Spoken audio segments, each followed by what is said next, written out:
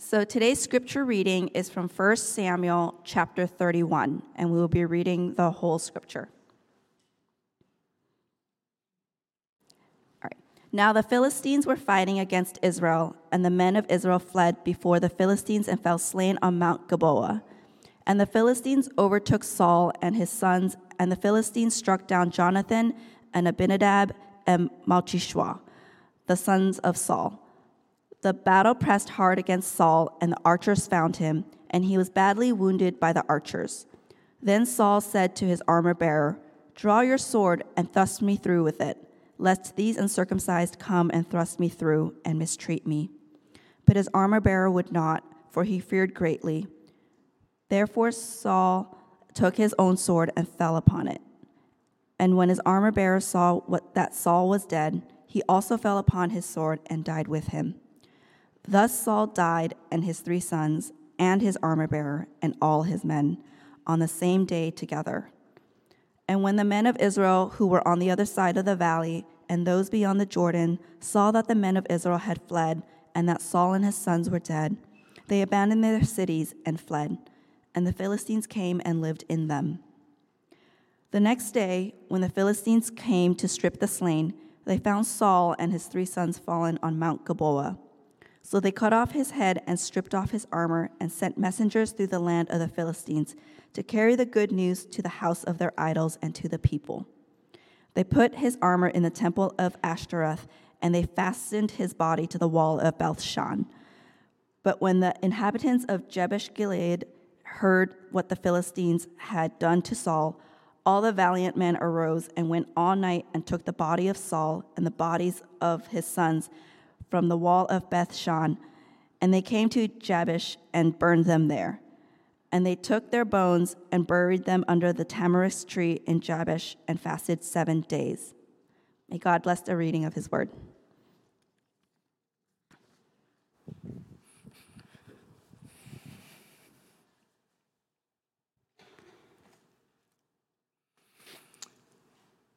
Last week, we began looking at King Saul unraveling.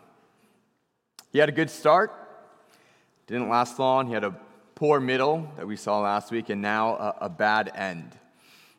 Actually, what we're going to see with these next 2 kings is exactly what we were saying together, reciting aloud together in our call and response, that each of these kings, Saul, David, and Solomon, all began with a good start, but each in turn failed. And the trajectory of this biblical narrative that we've been working our way through is really pointing to our need for a heavenly king, one whose kingdom will never end and will not fail. So if we look at these 20 or so chapters that we're going through today that describe Saul's kingship, his reign, one theme continues to kind of repeat itself over the course of Saul's life and his reign. And that theme is fear. We kind of touched on this a little bit at the end of last week's sermon. The fear of man is what some people call it. Fear of man, we said, is when people are big and God is small. Ultimately, what we're talking about here is more than just a feeling. It's more than just being terrified or being afraid. And there may be examples of the fear of man in our own lives where we're not necessarily terrified, where we're not trembling or shook or afraid. But the fear of man is still there. And ultimately, the fear of man may be boiled down to this question that we might ask ourselves. Who or what controls you? You see, when people are big and God is small, the former controls you, right? It has a huge impact on how we act or what we say, but it also impacts or it affects what we choose not to say or what we choose not to do. And so there are examples of this in Scripture. When you go back to earlier on in the Old Testament, the Israelites, they were freed from slavery in Egypt. They sent spies into the Promised Land to go check it out. And the people came back. They were afraid. And for them, they said that the enemies of the land were quite literally bigger and greater than they were. And so they didn't want to go in, and they said, let's go back to slavery in Egypt. It didn't matter that God himself said that he would fight for them, just as he already did for them in Egypt. The fear of man was there. The people were big, and God was small. And what influenced them, what guided them, what controlled them was not the word or the works of God. In the New Testament, we see another example of this fear of man in Peter. Peter, when this little slave girl comes to him and starts to identify him with Jesus, saying, aren't you with Jesus of Nazareth? And Peter is so concerned with the opinions and the consequences of this little girl that he outright denies Jesus 3 times. But what's amazing in Peter's life and his testimony is that his experience of this forgiveness of his sins, his understanding of what we call the treachery of his denial leads him to writing in his letter later on, even if you should suffer for righteousness' sake, you will be blessed. Have no fear of them, nor be troubled, but in your hearts honor Christ the Lord as holy, always being prepared to make a defense to anyone who asks you for a reason for the hope that is in you. Yet do it with gentleness and respect, having a good conscience, so that when you are slandered, those who revile your good behavior in Christ may be put to shame. For it is better to suffer for doing good, if that should be God's will, than for doing evil. So that's just, I think, knowing what Peter did, what he gone through, what he went through, makes this passage, what he is calling his fellow believers, it makes it so much more richer and deeper. Saul, too, experienced this fear, this misplaced fear. It characterized his entire reign. So last week we saw how it led him to offer a sacrifice, right? To secure favor from God because of his fear of the Philistines. It was evident in his response, him trying to rationalize and justify to Samuel when he cast the blame on others. It's because the people were scattering, or it's because, Samuel, you didn't arrive in time, or the enemy is approaching. I forced myself to offer this sacrifice because I needed to manipulate God to give me his favor before going into battle. Didn't matter that this wasn't exactly how he was supposed to do it. And so this week we continue to trace this theme of the fear of man through to the end of Saul's life and his reign. And so 3 chapters we're going to kind of pull out through this whole chunk of this last half of 1 Samuel. 3 chapters that kind of point at 3 things that Saul fears. 3 things that kind of controlled Saul's actions, his leadership, his decisions, his kingship. And none of those things was a fear of God. It was, again, a misplaced fear. And so the first thing you can see on the PowerPoint behind me, 1 Samuel 18, Saul's fear of David. In verses 6 to 9, as they were coming home when David returned from striking down the Philistine, the women came out of all the cities of Israel, singing and dancing to meet King Saul with tambourines, with songs of joy, and with musical instruments. And the women saying to one another as they celebrated, Saul has struck down his thousands and David his 10,000s. Saul was very angry, and the saying displeased him. He said, they have ascribed to David 10,000s, and to me they have ascribed thousands. What more can he have but the kingdom? And Saul eyed David from that day on. So clearly from these few verses we can see that he did not appreciate at all how the people, his own people, viewed David and compared David to him. It didn't help that Samuel's last words to Saul before they parted ways was that the Lord has torn the kingdom of Israel from you this day and has given it to a neighbor of yours who is better than you. Is David this neighbor? I mean, we know that he is. In that moment, perhaps Saul feels a tinge of jealousy. mixed with a feeling of his reign, his kingdom, his kingship being threatened. Jealousy.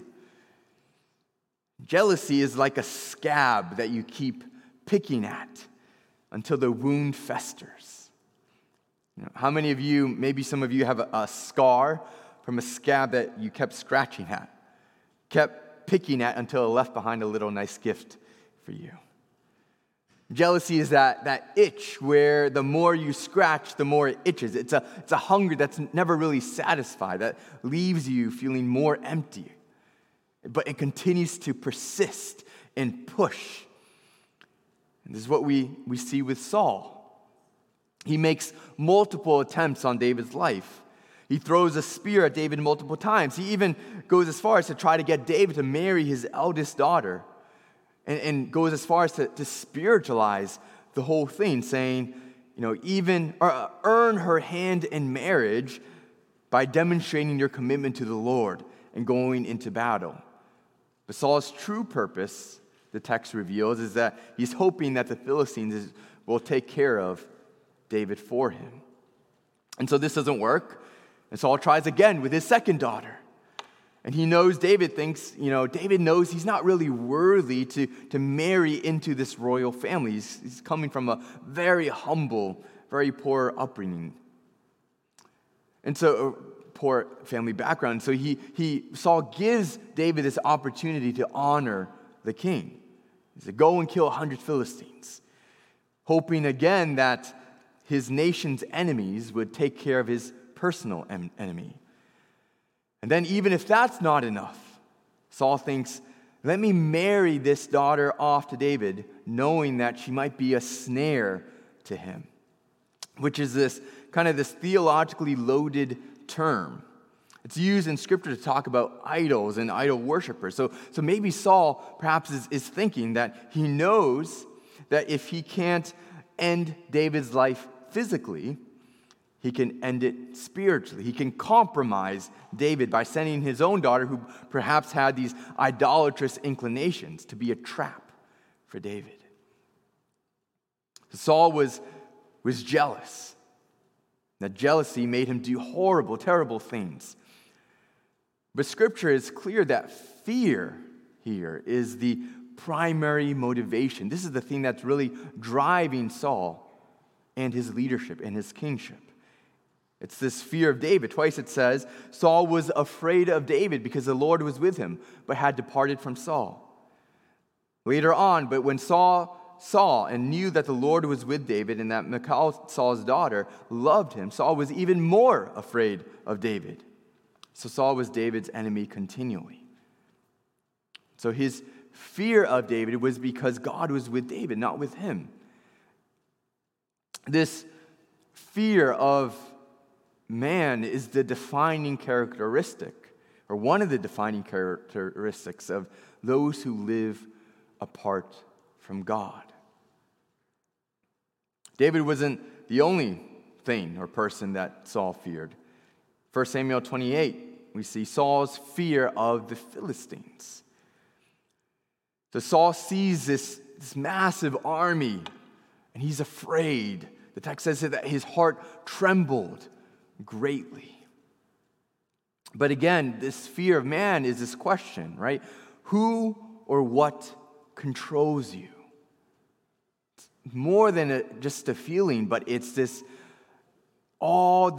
fear, this perception, this understanding that impacts everything that you do or choose not to do.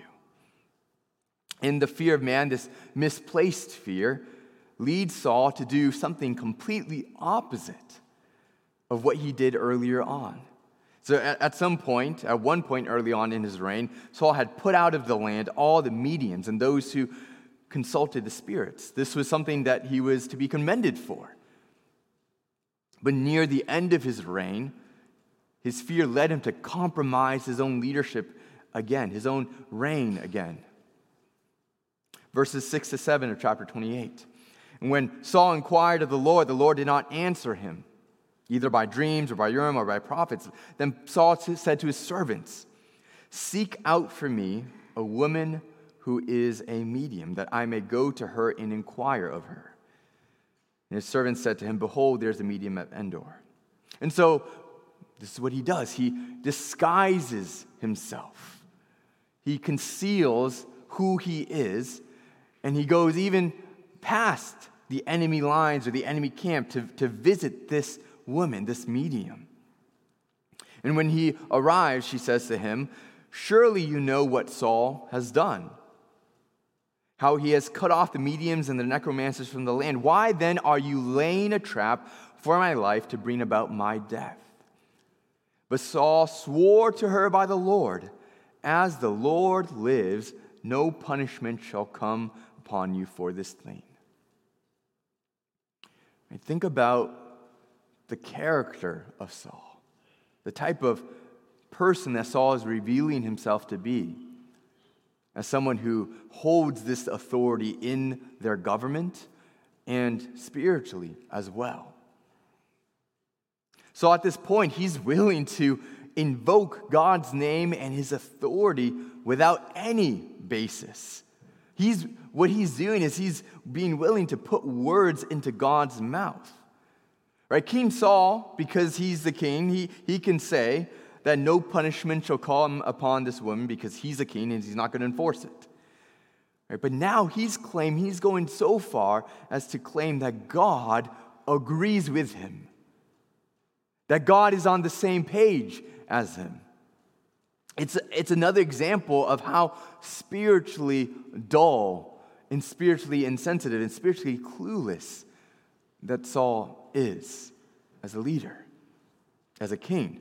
It's another example of this misplaced fear. Because he feared the Philistines more than he feared God, this is the lengths to which he would go. The people were big, and God was small in his eyes. And so this medium conjures up Samuel. Samuel calls Saul out again for not obeying the voice of the Lord. And there's this connection that the narrative draws between fear and obedience, right? Who or what controls you? And when we're talking about fear, we're not necessarily just talking about being terrified here, right? When we talk about fear of God, it's more than just being terrified of him and being scared into doing things in obedience, right? It's this reverence, this awe, this understanding that God is God and we are not. And that leads us then to want to respect that and to behave or live a certain way. In the same way that if you were to stand before a, NBA player who is twice your height, or someone who is really famous, a celebrity, Beyonce, or one of the presidents or former presidents, right? That would lead you perhaps to dress a certain way or to speak a certain way because you recognize the power and the presence of the person standing before you. Saul is a king who feared the people more than he feared God. And that led him to obey the voice of the people more than obeying the voice of the Lord. I mean, he said it himself in the end of the last week's message or passage. I have sinned, for I have transgressed the commandment of the Lord and your words, because I feared the people and obeyed their voice. And the consequence now is his demise. His kingdom, his reign is going to end. And not only that, but his life too. It's all going to end soon, the next day. This leads to Saul's third fear that we're highlighting this morning. 1 Samuel 31, Saul's fear of torture and death by the enemy, at the hands of the enemy. The next day, Saul, along with Israel, they're fighting the Philistines. The Philistines are winning. They're gaining ground. It says in verses 3-4 that the battle pressed hard against Saul, and the archers found him. He was badly wounded by the archers. Then Saul said to his armor-bearer, "Draw your sword and thrust me through with it, lest these uncircumcised Philistines come and thrust me through and mistreat me." But his armor-bearer would not, for he feared greatly. Therefore Saul took his own sword and fell upon it. Saul knew that his time to die had come. But he also knew what would happen if he was captured. It wasn't going to be pretty. There wasn't going to be a happy ending. There would be mutilation, torture, execution. And he didn't want to face that or give them the satisfaction. And so what he did was he took control of his own life, and he took his own life. Up until the end, Saul's decisions, his leadership, his reign was motivated by a misplaced fear. A fear more of people, whether it be David or the Philistines, than of God. A fear that led him to rationalization, to justification, rather than to repentance.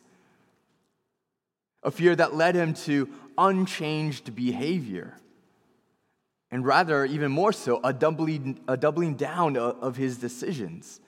A fear that led him to having the wrong kind of sorrow. Right? Paul writes in the New Testament that godly sorrow produces repentance. That leads to salvation, but worldly sorrow produces death. And what is the difference there? Right? I think when people are caught in sin, when leaders, myself included, when others were caught in sin, we experience a kind of sorrow. But what kind of sorrow is it? In Saul, we saw this worldly sorrow that was more representative of the fact that he was sad that he got caught. Or he was sad that he messed up and now there's consequences that he has to face. Rather than a godly sorrow that saw us transgressing the commandment of God, going against him, and leading to repentance and leading to salvation. And so again, we ask, when we look at the course of the life of Saul and his reign,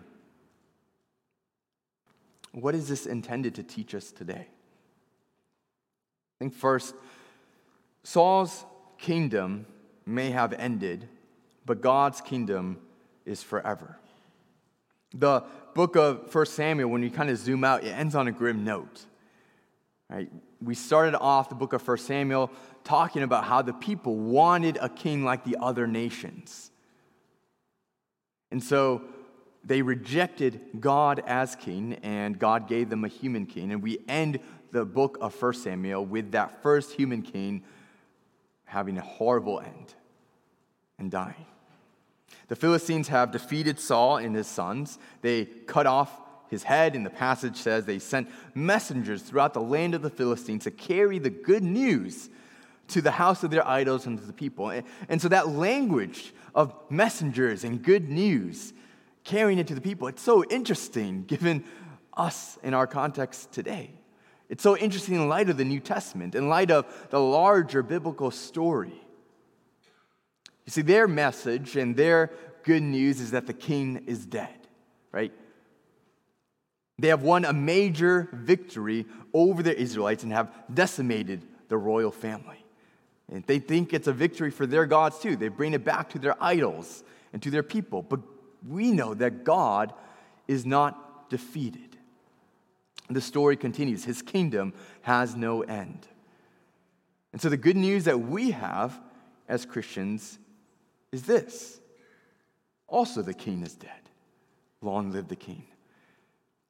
It's this, the king is dead, long live the king, is this traditional proclamation that announces both the death of the previous king and the ascension of a new king. But in our case, however, we're not pronouncing the death of an enemy king. And neither are we announcing the death of one king in the reign of another. No, Jesus is king. Right? He has died on the cross, and he has been raised on the third day. And he has been exalted to the right hand of God the Father. It says in Isaiah, "For to us a child is born, to us a son is given, and the government shall be upon his shoulders. His name shall be called Wonderful Counselor, Mighty God, Everlasting Father, Prince of Peace. And of the increase of his government and of peace there will be no end on the throne of David and over his kingdom, to establish it and to uphold it with justice and with righteousness from this time forth and forevermore. A second implication for us this morning, which we also kind of hit on last week. The book of Samuel and Kings gives us a glimpse into civic and spiritual leadership. Looking at these three kings also gives us a targeted glimpse into civic and spiritual leadership. Right? Fear of man, it's a real threat, particularly for those of us in leadership positions, whether it be in church, whether it be in government, or in other places, and especially so as we follow Christ. Faithfulness and obedience are all the more necessary for leaders in spiritual positions, and I count myself as one of them. Right? Jealousy, power, ego, ambition, these are all very, very dangerous things that can compromise the very best of us as we live to serve God and His people and to lead them. It's often said that if you live for people's acceptance, then you'll die from their rejection. What we see in the gospel, what's more, is that Jesus died from our rejection so that we can live with God's acceptance. And the problem that we see in the life and reign of Saul is not necessarily the presence of fear per se, it's the misplacement of that fear. A fear of man more than of God. One commentator wrote this, that a lot of Americans believe that their major problem is something that has happened to them and that their solution is to be found within. Right? In other words, that they believe that they have an alien problem and that is to be resolved with an inner solution, right? So leaders or members or people, right? Something has happened to us, some sort of tragedy, some sort of external circumstance that has caused us to be the way that we are, or that is troubling us or challenging us. And so the problem, the solution to that problem is to dig deep, to look within. But what the gospel says, however, is that we have an inner problem that demands an alien solution, a solution outside of ourselves, a righteousness that is not our own. And we look to the example of Saul, who didn't quite grasp that he needed God, and that the problem really came from within. Didn't come from David, didn't come from the Philistines. It came from within. And so this morning we give thanks that ultimately we do have a king in Jesus who is better than Saul, who is better than David, and better than Solomon, whose kingdom is forever. Let's pray. Gracious God, we give thanks to you, for you are our King. You are a King who loves us so much that you would send your Son to die on that cross for us, so that we might have new life. We give thanks and praise, for your kingdom is forever, and we can find peace and joy in that. In Christ's name we pray. Amen.